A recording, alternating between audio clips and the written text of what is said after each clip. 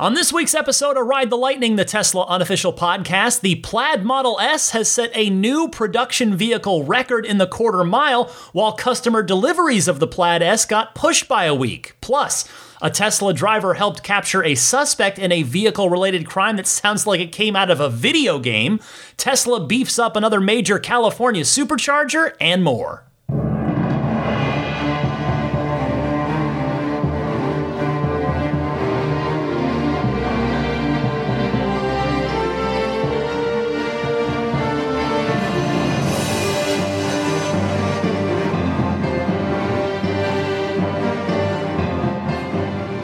What's happening, friends? Welcome to Ride the Lightning. It's your weekly Tesla unofficial podcast for June 6th, 2021, episode 305. Daisy the Boxer to my left, and she is fired up as of now. She's been running around doing a little post-dinner playtime, so we'll see how long that lasts until she inevitably passes out. But it's good to have her here. I have our next follow-up for her. They're going to do another echocardiogram of her heart early next week. So I am looking forward to seeing, as of now, I'm looking forward to hearing what the progress is. And because hopefully it is progress, and hopefully we're not just treading water or moving in the wrong direction, but it's been going in the right direction. Hopefully it will continue to do so. All right, real quick, I wanted to give a shout out to a longtime loyal listener and hotline caller, Brian from Wapwallopin, Pennsylvania. I want to congratulate Brian on the delivery of his new Model Y. It's his first Tesla. He's been listening and calling in for a long, long time. So Brian, enjoy it. I hope you drive it always in good health. Hey, one other thing real quick. I wanted to mention that this time right now marks the 5-year anniversary of me bringing this podcast to Patreon. Obviously, again, as I always say, the podcast is always free. It will always be here for you. But it is 5 years on Patreon now, and the 6-year anniversary is coming up soon. But I just want to stop at the top of the show and thank everybody who is supporting me, who has supported me.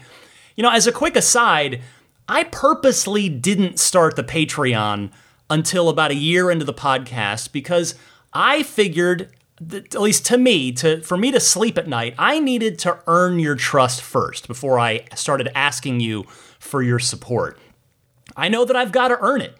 That is not simply given. And I've done my best in these 5 years since Patreon launched to continue putting in the work and doing a well-researched, well-informed, enthusiastic podcast that you can count on to be there every single week at the exact same day, exact same time each week. So, you know, if you've been listening for a while and you enjoy the podcast each week, I would certainly appreciate it if you did consider a pledge. The support tiers start at just $5 a month, and even that will get you early access to each week's show in return. There are more, there are higher tiers that stack all kinds of fun perks. I mean, your support, quite frankly, is what justifies the substantial amount of time and energy that goes into this podcast each and every single week. So all I can really say is that I appreciate your consideration. I mean, you can support me or just read more about those different support tiers and perks that you get at each of those tiers on my Patreon page at patreon.com/Tesla podcast. And I guess I'll just mention there are both monthly options and an annual option for people that prefer that. All right, on with the show here. First up this week, I thought on this episode that I would be reporting on the Model S Plaid delivery event. Well, not just yet. That Plaid delivery event has been pushed back as of now to June 10th. Elon taking to Twitter to say, needs one more week of tweaking. So I would guess, since he did not specify, that probably means something software related. So either the version 11 software overall, or my guess, if we're waiting on something specific, I would suspect that the Smart Shift functionality is still being tweaked because, again, this is a car that is going to guess which gear you want to be in, whether you want to be forward or reverse. So we'll see if that, if we'll ever find out what the holdup was, if it's that, if it's something else. But anyway, that would certainly explain why I had not heard about any invites going out by the time I recorded last week's episode, although as I record here late on Friday night, June 4th, I'm still not aware of anybody receiving any invites. So Tesla usually sends out, they usually don't send out invites to events too far in advance, but again, even as I sit here recording, we're under a week to go. So I'm a little skeptical that this event is going to happen on June 10th even, that I wonder if it's going to get pushed back a little bit more. But in any case, I'm sure I'll have some kind of update for you next week, whether it's, hey, I was at the event and here's what it was like, or I wasn't at the event and here's what went down, or they pushed the event back one more time. So we'll be keeping a close eye on that, obviously, because, this is a big deal, the Plaid Model S. Now, speaking of the Plaid Model S and being a big deal, it is a big deal because this past week it set a new quarter-mile record time for a production car, and that time was verified by none other than friend of Tesla and world-renowned automobile aficionado, Jay Leno. The story I want to mention here, give credit where credit's due, originally reported by Drive Tesla Canada prior to Leno coming out and speaking about it. And Drive Tesla Canada had reported the time was set on May 11th, 2021, so we're just finding out about this now, at the Auto Club Famoso Raceway in Bakersfield, about 4 hours south of Fremont. It's closer to LA, I would say, than Fremont, but certainly within easy driving range. They could easily truck a Plaid S down there, or probably just drive it.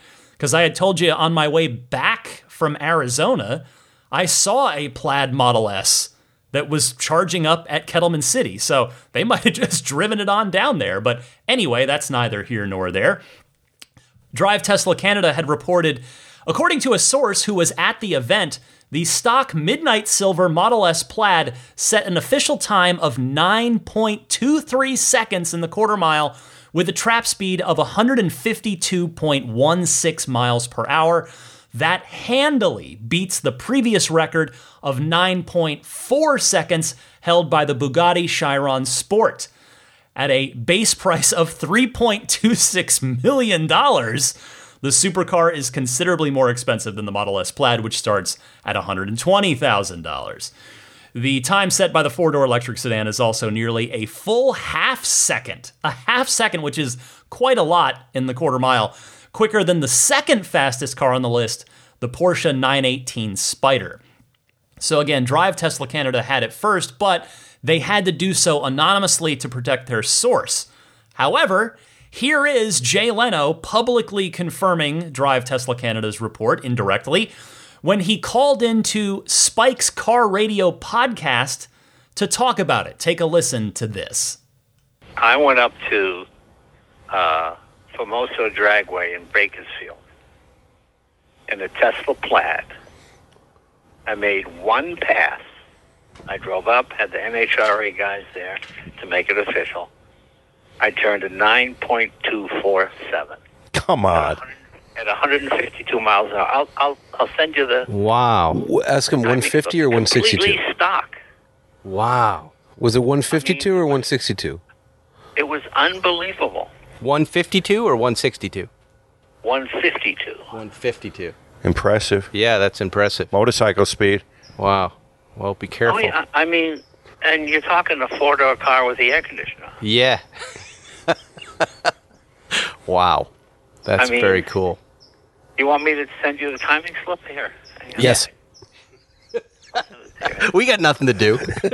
Just send it along. That's what I figured.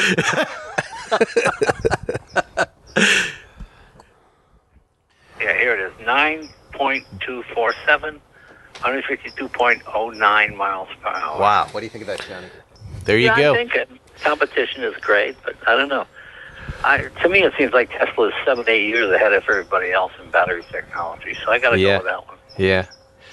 I mean, it's just I gotta go as the guy who built the infrastructure before he built the car. Yep. I mean, to me, that's the genius. When you're so confident in your product that every major manufacturer makes electric cars. You can plug it in anywhere. Yeah, okay, but not really. mean, when he was when he came to my garage in 2007 or 8 with that Roadster, he told me they were building the infrastructure. I was like, well, all right, good luck. How many is he going to sell, really? You think so? And it's pretty amazing. So I got to go with them. Everybody else seems like pretenders to the throne to me. Now, I'm sure Lucid is fun. I'm not knocking it. It's just that people keep bringing me prototypes where you can't drive it. My favorite part of that was Leno saying it was a 4-door car with the air conditioner on. You gotta love it. You gotta love it. I can't imagine doing a quarter mile in that thing at over 150 miles per hour. I have, as I've talked about on the show, I guess it was, a good couple of years ago now. I mean, everything feels like 5 years ago. But I had my one, I went with the club, did a club event at the drag strip up near Sacramento. And it was a thrill. It was awesome. The Model 3 Performance does it my car did what it was supposed to do, which was 11.8 seconds in the quarter mile. And I believe my trap speed, I don't know if the slip is somewhere. I didn't dig it out for this recording. I should have. But I think it was like 108, maybe, right about there, if I remember correctly, 108 miles an hour. And the Model S Plaid did it at 150 plus miles an hour. That is just wild. So that is going to be a thrill. If for those of you who are getting one, I recommend, you get your safety gear. You're going to need a helmet. You have to get a fireproof, I think, jacket at least, like a top. But it's a thrill. I mean, just got to have a good grip on the wheel, keep it straight. But it is fun, and I can't imagine how much fun that's going to be in a Model S Plaid where you're getting off the line in 2 seconds, 0 to 60, and then you're getting up to 150 in the quarter mile. That's going to be a thrilling 9.24 seconds. Great stuff right there. Next up this week, a Tesla driver helped lead to the arrest of a man suspected at shooting BBs from a BB gun from a highway overpass at perhaps, this is all accusation for now. There's no proof. Nobody's been found guilty yet, but somebody has been shooting at dozens of cars with a BB gun on a Southern California freeway.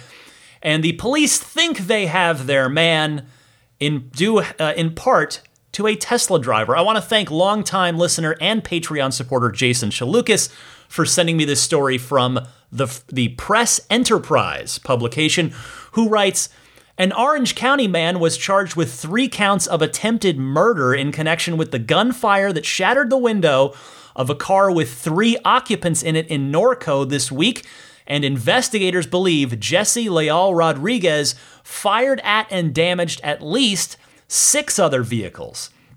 Rodriguez is the man who was arrested after several motorists on the 91 freeway near Tyler Street in Riverside reported that their windows were shot out.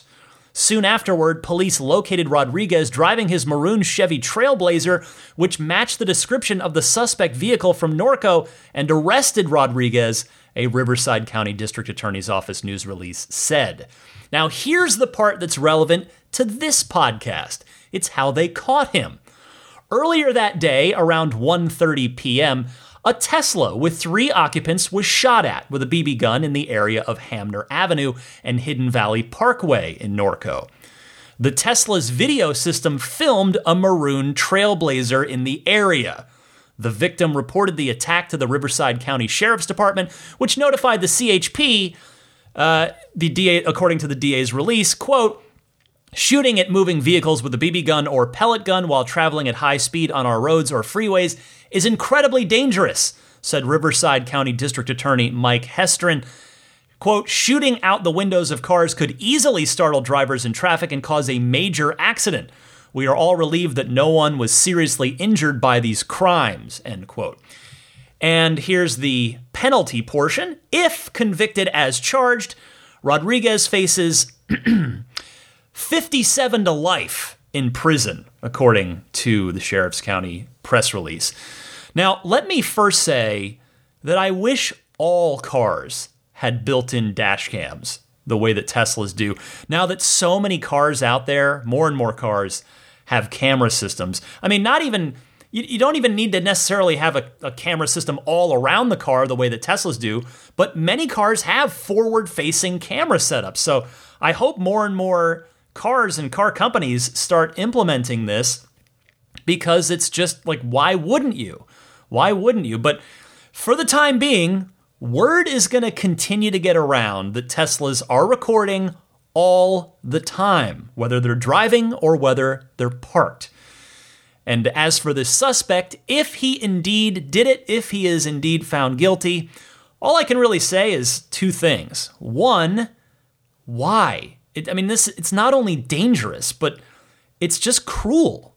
It's cruel. I mean, this is something, as I said at the top of the show, it's like you've been playing Grand Theft Auto and think, oh, yeah, I'm going to go out and do that in real life. I'm just going to go just post up on a freeway overpass and with my BB gun and just start shooting. I mean, I don't understand the mentality there.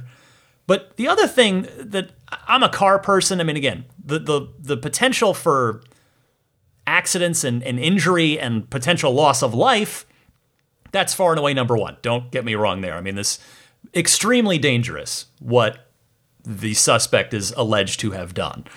But the other thing that I want to say as a car person, lifelong car person, well, if you listen to episode 1 of the show, you know that my passion for cars goes way back before Tesla. And honestly, cars to me, they are almost always, I mean, they're usually someone's most expensive possession outside of their home, and no matter what kind of car you drive or how much that car costs. I mean, cars are expensive. They are just a very pricey piece of our lives. And to me, it's just, come on, show a little respect for what people work really hard for, which are those cars, again, regardless of how expensive they are. So, yeah, I'm glad nobody has been seriously hurt by this person. Again, allegedly this person, by somebody.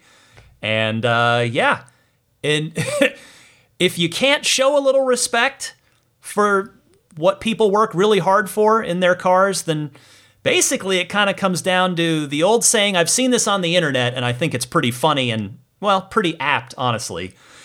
Play stupid games, win stupid prizes. 57 to life's a pretty stupid prize for taking potentially dangerous pot shots from a freeway overpass. That's seems like it's not worth it, but I guess this suspect's rolling the dice here to see what happens. But that's still the Tesla portion of this. It's pretty cool that a Tesla helped lead to a suspect arrest on this. Next up this week, thank you to listener Steve McKeering for sending this one in.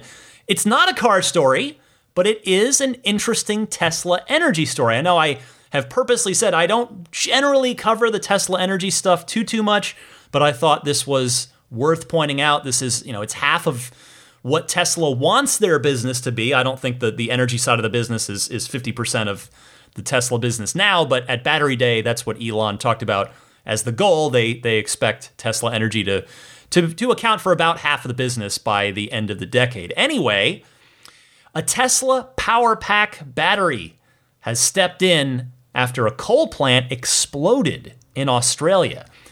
Steve pointed me to an article on Teslarati, which says, an explosion at the Clyde Power Station, a coal-fired power plant in central Queensland, Australia, resulted in mass power outages from the New South Wales border to Cairns. And I apologize if I'm mispronouncing, if it's Cairns or Carnes.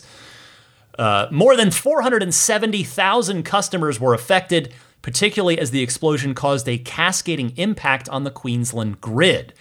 The chaos created a frequency excursion that had to be immediately addressed. This was when the Hornsdale Power Reserve, a massive Tesla Power Pack battery farm, what is, as an aside, currently the largest one in the world, stepped in. With its upgraded toolkit that was added when it was expanded into a 150 megawatt and 194 megawatt hour system, The massive battery was able to immediately respond to the widespread power interruptions. As noted in a Renew Economy report, the Tesla Powerpack farm responded instantaneously as the frequency in the grid plunged to a low of 49.6 hertz before jumping to 50.1 hertz as load was lost. The battery accomplished this in but 2 seconds. But even more impressively, the 2 inverters of the Hornsdale Power Reserve that had been enabled with synthetic inertia features responded even more quickly, reaching peak output in about 1/3 of a second before the rest of the battery. Neoen head of development Garth Heron proved optimistic about the Powerpack farm's performance during Tuesday's event. Quote, "This shows that the virtual inertia mode hopes to catch these things even earlier. This is the future," he said. So stories like this, I mean, you don't want to hear, it's not great to hear about a power plant explosion, a power outage. That's not great. But the effectiveness of the Megapack here is just laudable. It's very impressive. And really stories like this, not to make it so mercenary-like, I don't mean this to sound that way, but stories like this will probably only help Tesla sell more of these Megapack installations, and as a result, further Tesla's mission. It'll kill off more of these coal-fired peaker plants and bring more clean energy solutions into existence. So cool stuff there. Next up this week, Tesla Motors Reddit user Chris Sugar 21 posted a photo of his just-delivered Model Y this past week, which had a blank where the front seat passenger lumbar adjustment button used to be. The round disc-shaped button, gone. In place of it, a blank. And other Redditors in that thread chimed in to note the same thing on their newly built, newly delivered Model Ys. Elon Musk later confirmed this on Twitter, saying, quote, moving lumbar was removed only in the front passenger seat of the 3 and the Y. Obviously, it's not there in the rear seats. Logs showed almost no usage, not worth the cost and mass for everyone when it was almost never used. Well, on the one hand, it's always a bummer to lose a feature. That's never, there's something there. Even if not a lot of people are using it, still, it's a bummer to lose a feature. And in fact, on that note, the Tesla design studio for the Model 3 and the Model Y now has been updated and just says power adjustable heated front seats. There's nothing about lumbar, nothing like that. Now, on the other hand, if we're being honest, I would imagine that the passenger seat lumbar support probably didn't get used in most cars. I mean, it definitely didn't in mine, because I'm actually not even sure my wife knows it's there. But then again, on the flip side of that, once again, using myself as an example, I do use my driver's seat lumbar, but my logs would probably show that it looks like I don't use it because I set it and forget it. It's gone. It's just set once and done, which I would suspect applies in a lot of cases most cases to the passenger seat as well. If it's typically a spouse, significant other, that's typically the person in that passenger seat. I mean, I would venture a guess, and it is just that your temporary riders, if a friend jumps in to go to the movies with you or something, that they're probably not messing with the lumbar, and maybe that's Elon's point, that it's just not getting used enough. But I'll tell you, with mine, I really do like it. So I'm glad it's not going away on the driver's seat. I have mine set to, I guess, what we would refer to as maximum. Like it sticks out really pretty far, so it's going into my back. It's really lumbar-tastic in my driver's seat, but I like it that way. It feels good. It makes my back feel a little straighter, and I never adjust it. It's set to where I like it, and that's it. So that data that Elon is citing there, I don't know quite what the right word is. I don't think disingenuous is the word I'm looking for, but I mean, I think you get what I'm trying to say. I think it's maybe that information about about the passenger lumbar not being used much is a little not quite fair, because again, if there is a frequent front passenger seat, like a spouse, significant other, it's probably been set once, like my driver's seat, and never adjusted again. So in any case, there's all the analysis in the world is probably not going to bring it back. It is there no longer. And on that note, another person responded to Elon on this on Twitter and said, prices increasing due to major supply chain price pressure industry-wide, raw materials especially. The fact that you can view logs for passenger seat usage tells me you can have saved presets for passenger seats as well. Hopefully that's coming soon. And Elon responded, agreed. So we've heard about that feature before. It's been a long requested one. Hopefully now different front passenger seat profiles is something that's finally on the software team's radar, and we will see it sooner rather than later. Next up this week, a voluntary Model 3 and Model Y recall, tip of the cap to listener Gary Eves and listener Rome Strack, another longtime Patreon supporter, for brake caliper bolts. The report here comes via CNBC, who writes, Tesla is voluntarily recalling about 6,000 of its electric vehicles over concerns that their brake caliper bolts might loosen, which could potentially cause a loss of tire pressure and increase the risk of a crash, according to documents made public by the NHTSA. Cars that are part of the voluntary recall include certain 2019 to 2021 Model 3 vehicles and 2020 and 2021 Model Y vehicles, which I guess is all the Model Ys potentially. Tesla said it is not aware of any crash or injury resulting from the potential defect. It will inspect and tighten or replace the caliper bolts as necessary for free. Tesla said it was made aware of an issue in December of a field incident involving a 2021 Model Y with a missing fastener on the driver's side rear brake caliper. It has since taken measures to prevent the issue during assembly. Well, this sounds like nothing too serious. I mean, if nothing's gone wrong yet, that's a good sign, certainly. After all, I mean, this is a voluntary recall, so clearly the NHTSA doesn't think it's serious enough to issue it as a mandatory recall. Still, you should probably go find out if your car is affected by inputting your full vehicle identification number, which you can find either at the base of your windshield or on the car's touchscreen, or probably most easily in the app. Just go down to the very bottom of the app on the screen on your app. And that URL to go to is tesla.com/vin-recall-search. And unfortunately, that's not the only recall to tell you about this week. There are 2 recalls that apply to Model 3 and Model Y vehicles, one being front seat belts not securely attached to B-pillar and seatbelt retractor not securely attached. The seatbelt retractor not securely attached applies to the retention system of the seatbelts, which keeps passengers from flying forward in the event of an accident. This applies to 2019 to 2021 Model Ys, although that's wrong because there are no 2019 Model Ys. Anyway, and could affect one or both fasteners that secure the left and right second row seatbelt retractors, and states they may not be properly attached.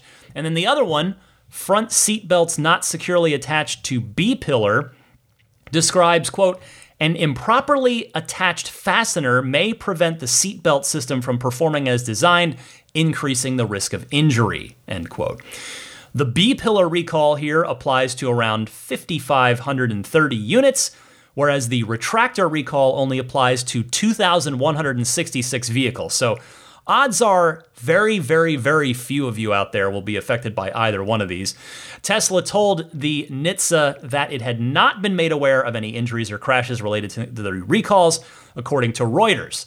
Tesla said that this applies to certain 2018 to 2020 Model 3s, and again, certain of all of the Model Ys, but a pretty small pool. So same thing as the other one. Check your VIN, tesla.com/vin-recall-search. Finally this week, another thank you going out to Tesla Motors Reddit and user Real Pokepop for spotting this one.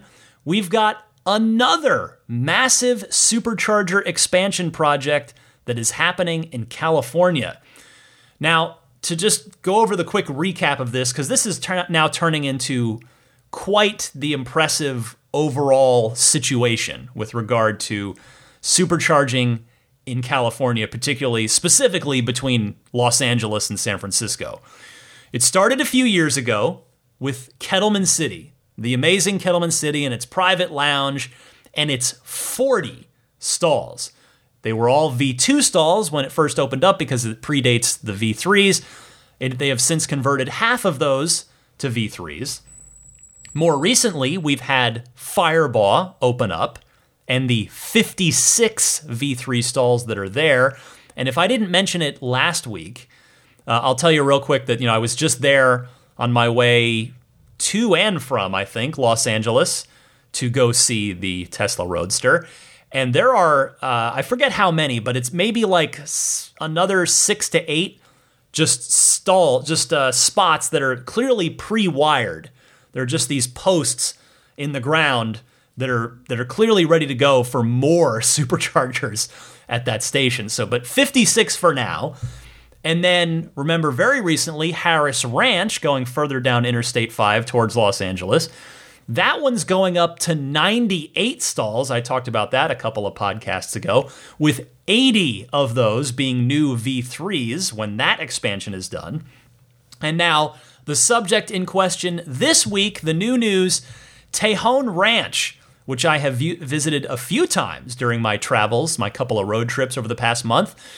They are adding 56 V3 superchargers to the 24 V2s that are already there.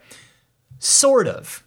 The 56 stall addition here will not be on the same site as the existing 24.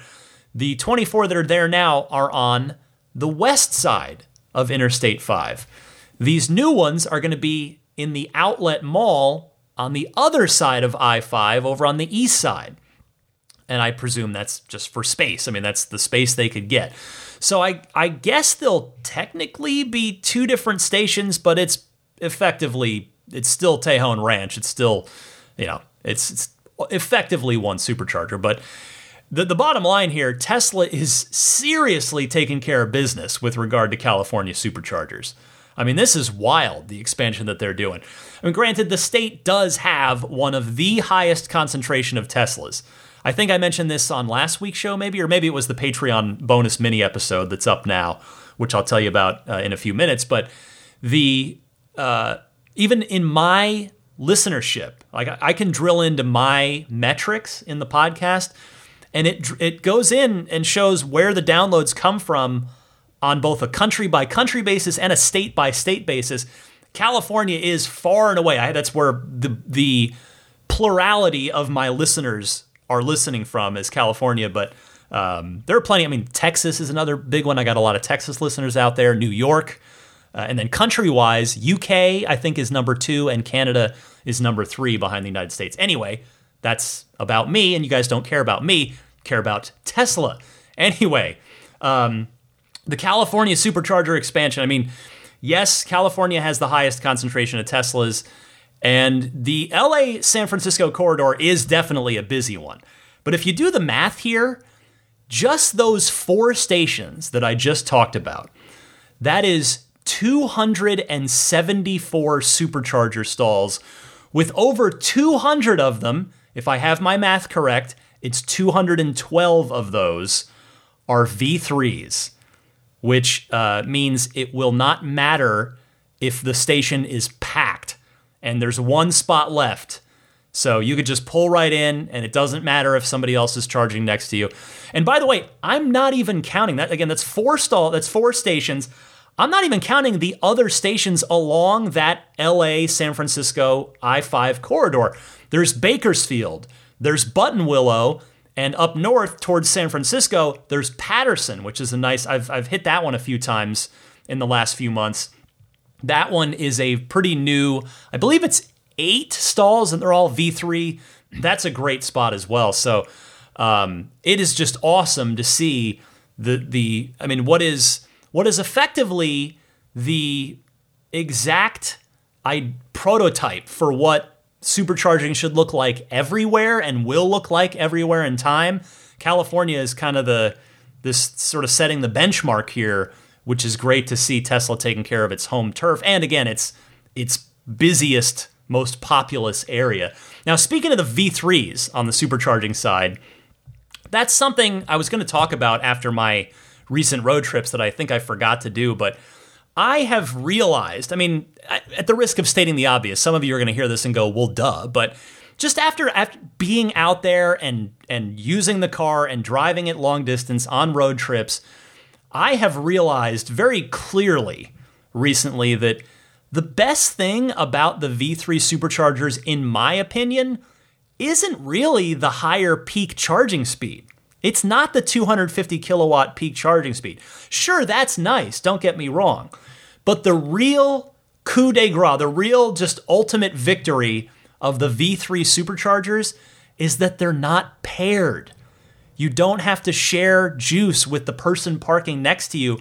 You can pull in, as I said, pull into a packed supercharging site, and if it's a V3 charger, it doesn't matter. You're still going to get the maximum charge rate. So even though the V3s, yes, they peak higher, they peak at 250 versus 150, but really it's just in practice, it's more like, I mean, if you come to the same scenario, a packed V2 charger and a packed V3, you're going to be getting up to that 250 kilowatt on that V3 that's packed, whereas on that V2 charger, which Tejon has been packed the few times I've been through there recently, in my experience, you'll get the short end of the stick on the paired superchargers, the paired circuit, and you might get 40, maybe 50 kilowatts for a while until the other person starts to taper down and you can taper up. So that's really the key difference to me.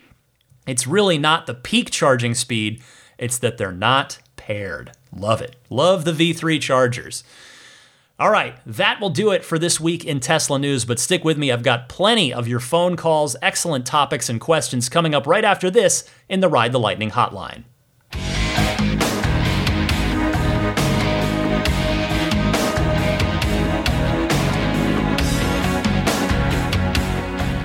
Welcome to the Ride the Lightning hotline, where you can call in with your Tesla questions, comments, and discussion topics. If you've got one of those, please call in with it. I would love to hear from you. Two easy ways to call in. Either use your smartphone's built-in voice recording software, record your question. Please try to keep it to 90 seconds or less so that I can get to as many people each week as possible.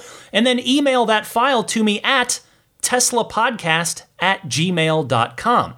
Alternatively, you can take that same question, comment, or discussion topic and just dial up the Ride the Lightning hotline and leave a message anytime, day or night. Toll-free number, it's 1-888-989-8752. If it's easier to remember this way, 1-888-989-TSLA. And if you know someone special with an upcoming birthday, anniversary, graduation, or some other special occasion, you can give them a unique gift of recorded voices from friends and family telling them why they're special. The recordings can be podcasted or put onto a keepsake. Visit lifeonrecord.com to learn more. And as I teased a few moments ago, June's Patreon-only bonus mini episode is out for those of you at the ludicrous tier or higher on my Patreon. But I want to list the callers that are featured on that. If you hear your name right here and you are not already backing me on Patreon at the aforementioned ludicrous tier, please drop me an email, teslapodcast@gmail.com, and I will be happy to give you a download token for this episode so that you can hear your question and my response. So it's Kevin from Colorado, Dave from Yorktown, Marty, Andre from Norway, Kyle from Detroit, Adam from Portland, Louis from Florida, Chris from Lamont, Illinois, Alex from Winter Garden, Florida, Julio from Madrid, Spain, Josh from Niagara Falls, Canada, Ken, and Crawford from Lexington. Thank you all so much for your calls. But for this week, let's kick it off with Bob from Austin. Hey, Ryan, Bob from Austin. Just in case you hadn't noticed today, the bill for continuing the rebates on EVs was reported out of committee in the Senate, and the next step is a vote for the two full bodies. That's a major step. We're hoping for success. You'll want to look it up. but essentially it's a $10,000 rebate for Teslas and a $12,500 rebate for everybody else. And when you do your research, you'll see why. But that's good hot news. Thank you, Bob. Yes, I skipped this last week because, quite honestly, I don't want to get everyone's hopes up. I figured I'd wait until it was done, if it gets done, or it gets, legitimately really close. Hopefully this one will, though. I mean, I wouldn't quite classify it as on the doorstep or imminent just yet, but now that we are talking about it, let's just go through the highlights. It's the Clean Energy for America bill proposed by Michigan Senator Debbie Stabenow. And for those wondering what Bob was alluding to there about you'll see why the Tesla credit is less, the reason for that is because the credit is made up of chunks. You get a $7,500 credit for any EV period. Another $2,500 on top of that, if that electric vehicle is built in the United States, and then a final $2,500 on top of that for an EV built by unionized labor, and Tesla, of course, is not unionized. Quote, "We picked a winner and they won 100 years ago. Now we're just trying to level the playing field," said Senator Stabenow. Also, there would be no production cap on this. That means it would remain in effect for 3 years, or I guess if other politicians took power and decided to willfully get rid of it. But better yet, it would last until 3 years, or the other condition stipulated here in the bill as currently proposed, it would last until 50% of U.S. passenger vehicle sales are electric vehicles. So here is hoping that this one does make it to the president's desk for a signature, but we're not quite there yet. We are not to that point. So we'll see. I'll keep an eye on this one. Next up, Fred from Pleasant Plymouth, Minnesota. Go ahead, Fred. Hey, Ryan. This is Fred from Pleasant Plymouth, Minnesota. Best wishes and good health to you, Daisy, and the entire McCaffrey household. I'm calling in response to caller Chris from Arizona, who wished that Tesla would come up with some additional custom colors occasionally. An idea formed for when I add a Model Y 2.0 to my Tesla stable.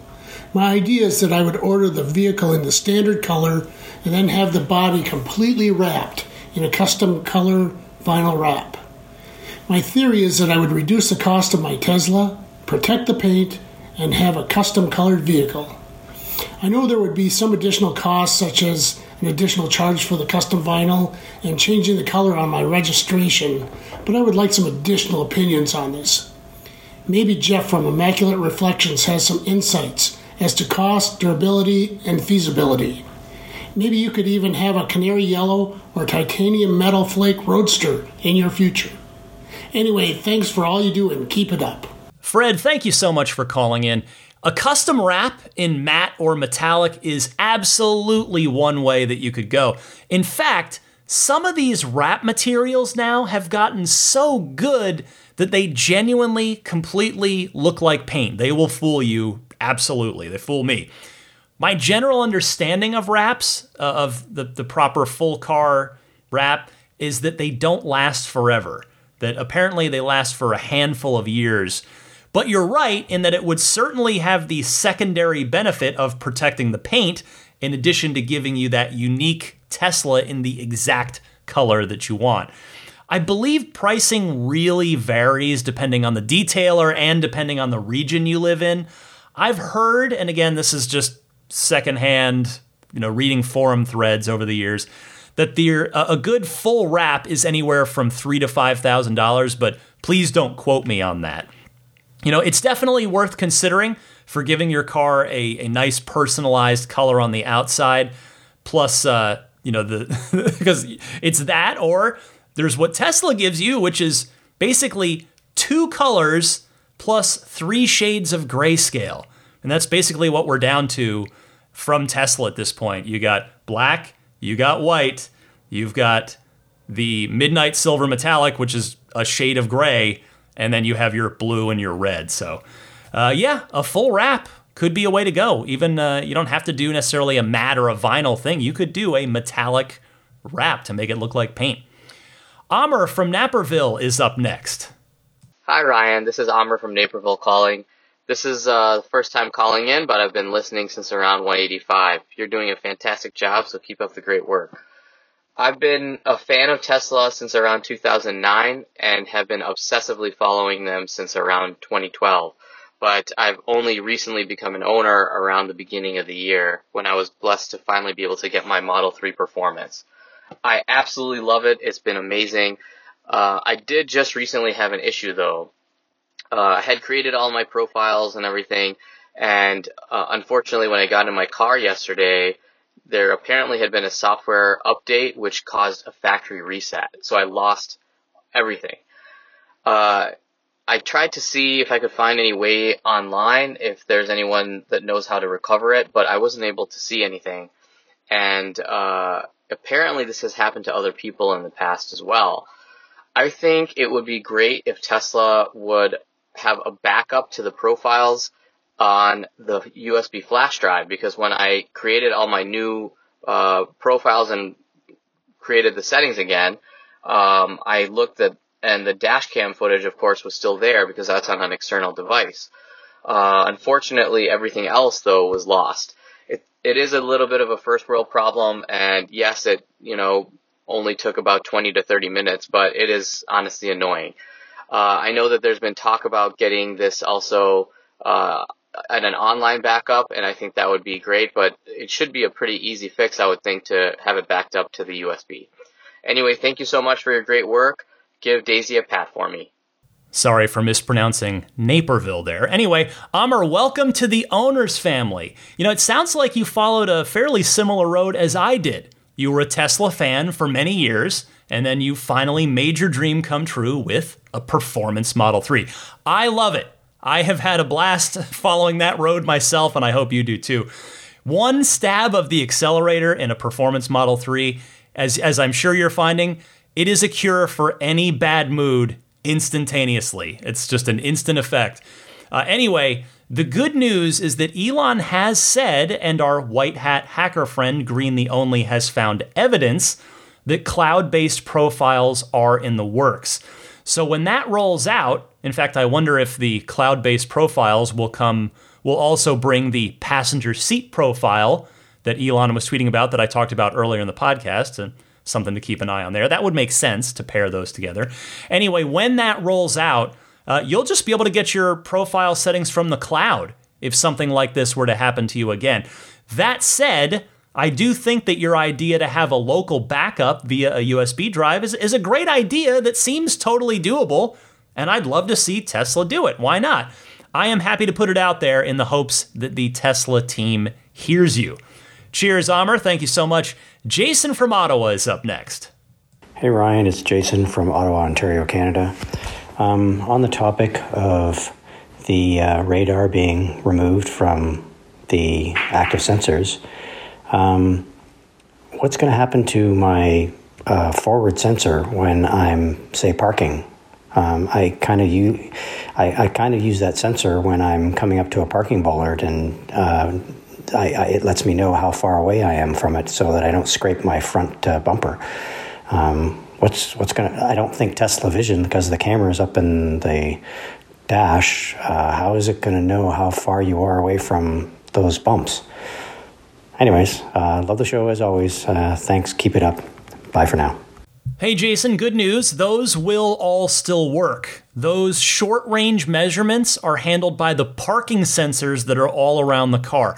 There are 6 of them on your front bumper, or I guess 4 if you don't want to count the 2 that are on the front edge of the front wheel wells. But now that you mention it, I'd really like to see an additional camera on the front of the cars on the front bumper for the exact reason that you mentioned.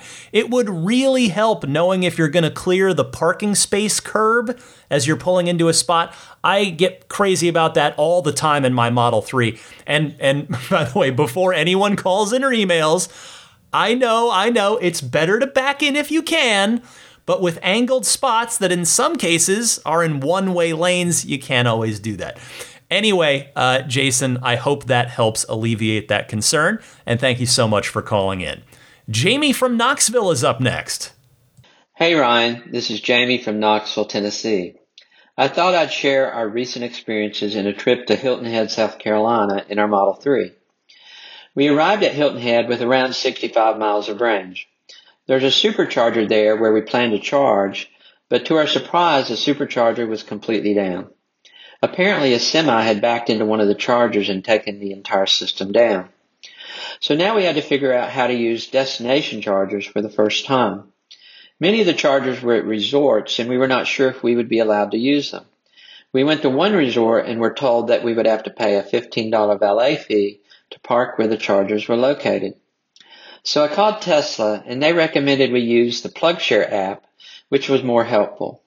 We found a charger about a mile away, and I drove the car there the next morning and Ubered back to our condo. It charged at about 23 miles of range per hour, so we left the car there until that evening, which gave us enough charge to breathe easier. When I got in the car the next morning, I found I'd lost 25 miles of range overnight. Just before I left the car the previous evening, I had used the navigation to find the supercharger and check its status, and had failed to cancel the navigation. I assumed the car was conditioning the battery overnight, and that had consumed the energy.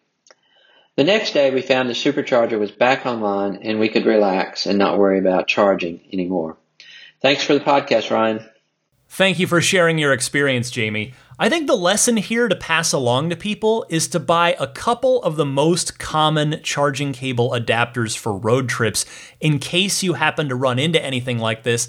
And also, make sure to bring your mobile charging connector with you when you're on a trip. Mine always lives in my bottom trunk well for this exact reason. Now, I'm very lucky in that when I took delivery of my car 3 years ago now, Tesla at that point in time included a J1772 adapter and a NEMA 1450 adapter with the car, along with a 110 volt adapter, that is the actual bare minimum, and that's what they're still including with the cars now. But I have since bought a 1530 adapter, which is the dryer plug, which is what I use when I'm at my parents' house in Arizona, because their laundry room is right off the garage, so it's easy to run the cable. If I back the car in, it's right there, so it's nice and convenient for me. But on the road, you're most likely to run into a J1772 at a public charger or a NEMA 1450 potentially at a destination charger, unless, of course, the destination charger is a Tesla wall connector, in which case you won't need any of the equipment. But anyway, those adapters that I just mentioned, they don't take up much space. They all fit into my mobile charging connector bag, where they just live in my bottom trunk well all the time. So I definitely recommend them to anyone. It's a small investment, but I think it's worth having, so you're pretty much covered on any of the major potential charging scenarios that you might find yourself in. 2 more calls coming up on this week's show, and they are both about the Cybertruck. Kemp from Sacramento is up first. Hey, Ryan, this is Kemp from Sacramento, and love the show. Just something I was thinking about. I don't know if anyone else has brought this up, but we know that SpaceX has been selected as the lunar lander by NASA, and that Starship is pretty big. So could you see, maybe not the first flight, but maybe a couple of flights from that we might one day see the Cybertruck rolling off the Starship onto the lunar surface and bouncing around? That would be like marketing that no other car company could ever attain to. Ford would be, well, they would be quite jealous, I would say. We've already seen Elon do this with the Roadster on the Falcon Heavy, so this really makes sense to me. I know I'm simplifying things too much here, but to me, that would just be an incredible marketing tool that I'm sure this would have also entered Elon's mind at some point too. So anyway, just fun to think about, and hope you're doing good. And like I said, love the show. Keep up the great work. Take care. Hey, Kemp, thank you for calling in. You know, you mentioned the Falcon Heavy test flight launching the original Roadster into space, and I agree. Putting a Cybertruck on the moon would dwarf that in terms of being a level of advertising that money simply cannot buy. But yeah, a modified Cybertruck that could withstand the extreme temperature shifts on the moon, on both the inside and outside of the truck, I absolutely think that it could happen at some point. And you are right that I would not put it past Elon to do it. I mean, you'd want equipment that you can trust if you're going to be working on the moon, and who would know the Cybertruck and its capabilities and features better than Elon Musk? And also, think of all of the custom license plates that it would spawn on the Cybertrucks back here on Earth. You could get Moon Truck, like MOONTRK, To Da Moon, Moon Walk, WLK. You could do all kinds of fun license plates on Cybertrucks back here on terra firma. But thanks, Kemp. Appreciate the call. Finally this week, last but certainly not least, is Tony from Lincoln, who has a Cybertruck reservation. Go ahead, Tony. Hey, Ryan, this is Tony from Lincoln. I'm a very early Cybertruck reservation holder and was wondering if you had any insight into how Tesla determines its rollout.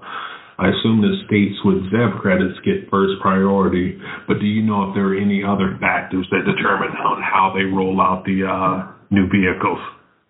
Thanks for the answer in advance, and look forward to hearing it on the show. Tony, thanks for calling in.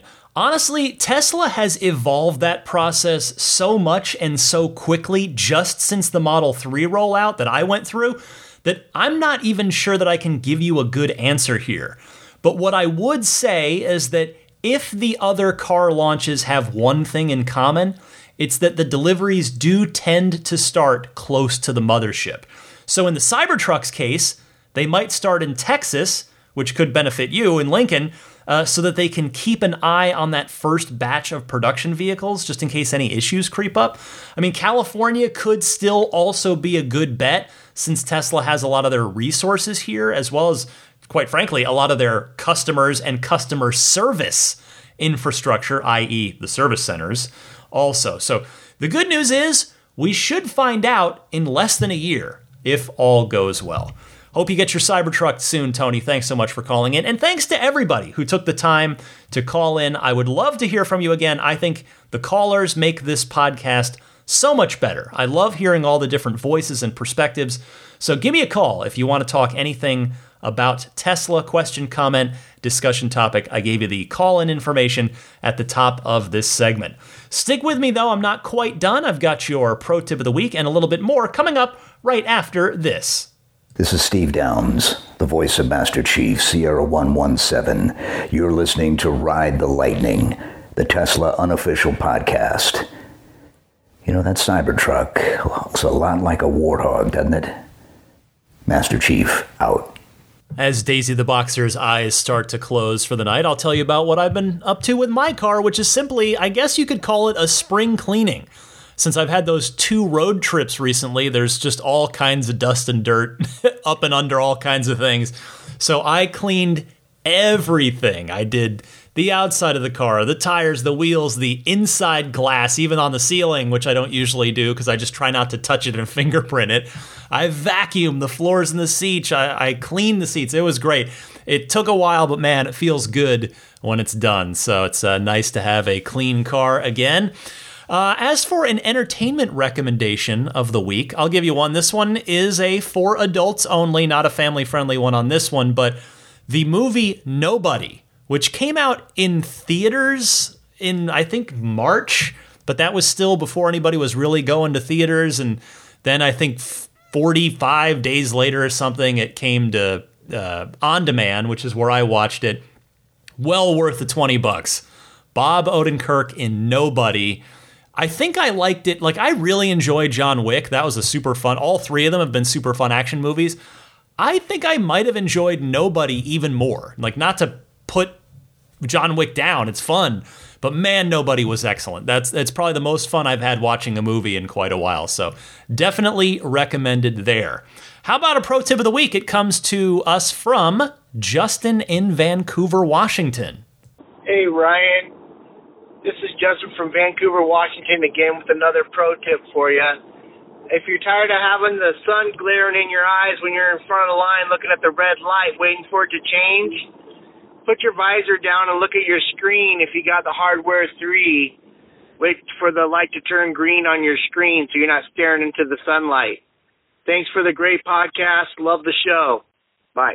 Thanks, Justin. I've played this one before, but it's one of those top 5 tips, in my opinion, that's so exceptionally useful that I am happy to play it again every once in a blue moon for any new listeners / new owners out there.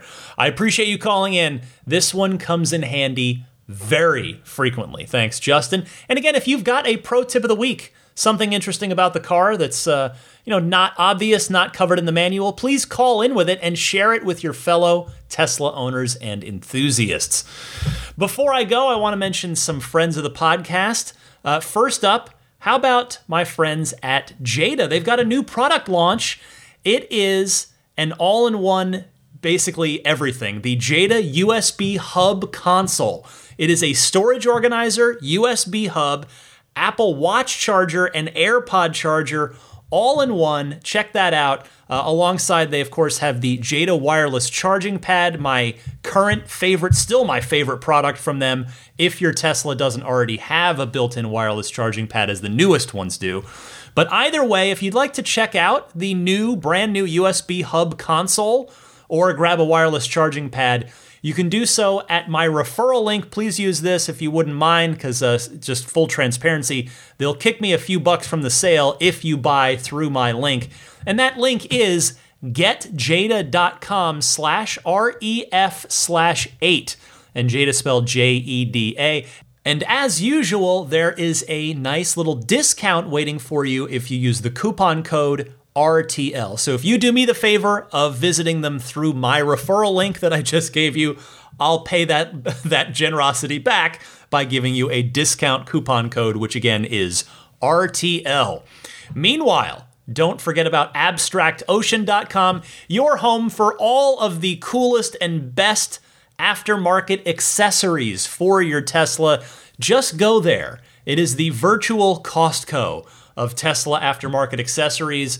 All kinds of stuff, from the tempered glass screen protectors that are custom fit for the 3 and the Y screen, to the rear footwell lighting kit, to the center console wraps that'll help you avoid any fingerprints or scratches that the default glossy piano black one seems to be, just drawn to fingerprints and scratches, unfortunately.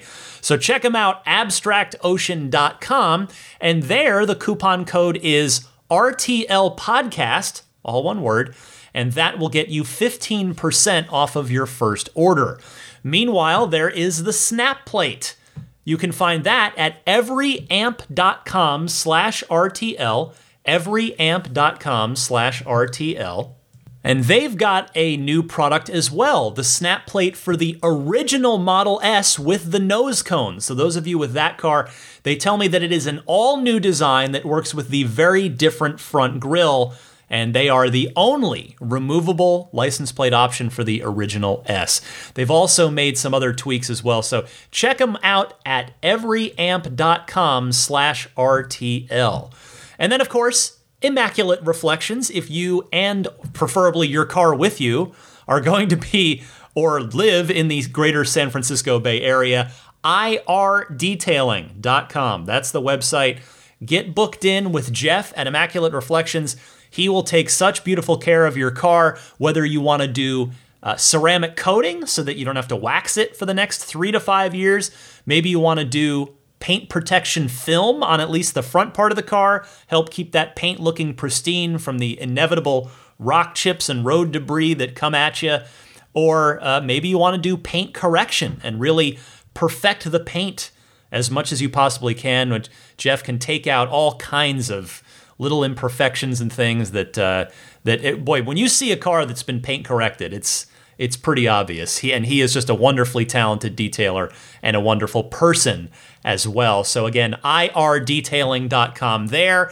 If you mention that you're a Ride the Lightning listener, there is a discount waiting for you. And finally, don't forget about puretesla.com/RTL, your one-stop shop for your Sentry Mode and dash cam needs. Just go there, puretesla.com/RTL, because $49 will get you free shipping anywhere in the US, and the kit will just come pre-formatted, ready to go. You just take it out of the package, pop it straight into your Tesla, and that's it. You're done. You've now got Sentry mode and a dash cam in a very reliable package that's going to just work and work and work reliably for the long term. So check that out, and that'll bring me to saying thank you to all of the high-level Patreon supporters, starting with the newest Maximum Plaid backer, Chris Beach. Chris, thank you so much for upgrading your pledge. You've been kindly backing me for a while. I appreciate you jumping up to the Maximum Plaid tier. I look forward to speaking with you and the rest of the group at the monthly Patreon Google Hangouts that the Maximum Plaid folks are invited to every month. We've been having a great time at those. Every single month, it's usually, well, it is an hour. I was going to say it's sometimes more, but I'm trying to be better about respecting everybody's time. But in any case, the Maximum Plaid folks are invited to that every month. But anyone who either makes a pledge or upgrades their pledge in any way gets a one-time welcome invitation to whatever the next Google Hangout is. So I look forward to seeing a bunch of you at that. Well, as a lot of you hear this, today. So that's because the next one happens this weekend on June 6th. So looking forward to that. And then the rest of the Maximum Plaid backers, Jonathan Wales, Cameron Clark, Daniel Grummer, Seth Capello, Nick and Tony, Tesla Hitchhiker 42, John Schmidt, Stan Roth, Howard Anthony Smith, Jackson Wallace, Charles Galpin, Ryan from Las Vegas, Darren Nickel, Kaz Barnes, Ulrich Lassa, Brett Libano, Patrick Wisniewski, Gil Cabrera, Hay Watley, Eric Brown, Mark Eversole, Todd Badger, Joe Edgel, Kevin Yank, the Tesla Owners Club of San Joaquin Valley, Michael Williams, MT, Will Stedman, Tyler Smith, Mait Suaru, Derek Nesselrote, Justin Perez, and Jeremy Harris. Thanks to all of you. The Roadster in Space tier backers, Pete White, Lyle Austin, Steve Radspinner, my friend on Twitter at Rodam, Fernando Cordero, Lawton from Chicago, Sean Neidig, Scooter Ward, and Neil Weaver. And then let's not forget about the Plaid level folks. Love all of you as well. Thank you so much. George Cassiopo, David Brander, Alexi Heft, Logan Willis, Robert Miracle, Jason Chalukas, Tim Hyde, Peter Chalet, Eric Randolph, David Nondahl, Jerry and Mary Smith, Joel Sapp, Dory and Steve Guberman, Jeremy, Tesla Owners of Taiwan, Ron Lee, John Cody, Charlie Gillespie, David Perella, Sunil Joseph, Dennis Peak, Stig Mickey Jensen, Jeff Angwin, Chase Cabanillas, the Lydia family, Michael Regal, Aaron Altschul, Jared Brown, Jerome Strack, Jamie Dalton, Noel and Lucy Murphy, the Tesla Owners Club of the East Bay here in the San Francisco Bay Area, Paul Casarino, Ryan Natchett, Mike and Barbara from Louisville, David J. Howes, Travis Krenzel, Matt Nixon, the Tesla Owners Club of Wisconsin, Jonathan Zalesny, Joshua Walker, and Rick Dean. Thanks to all of you for your continued and very generous Patreon support. Well, that will do it for Ride the Lightning episode 305. I hope all of you have a wonderful week. It's going to be a busy one in my world, the video game world. Our virtual E3, which is our sort of big conference, annual conference of the year that we didn't have last year for obvious pandemic reasons, is happening in a strange virtual form this year.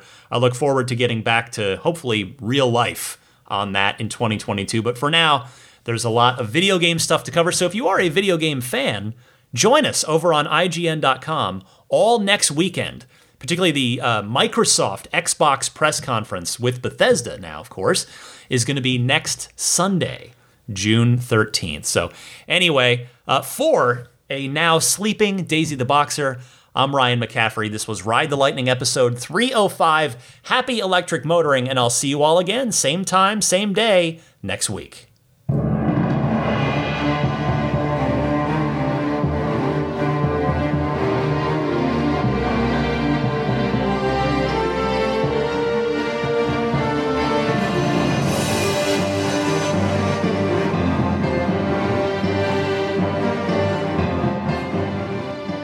I mean, I think a Tesla is the most fun thing you could possibly buy ever. That's what it's meant to be. our goal is to make it's not exactly a car. It's actually a thing to maximize enjoyment. It's maximum fun.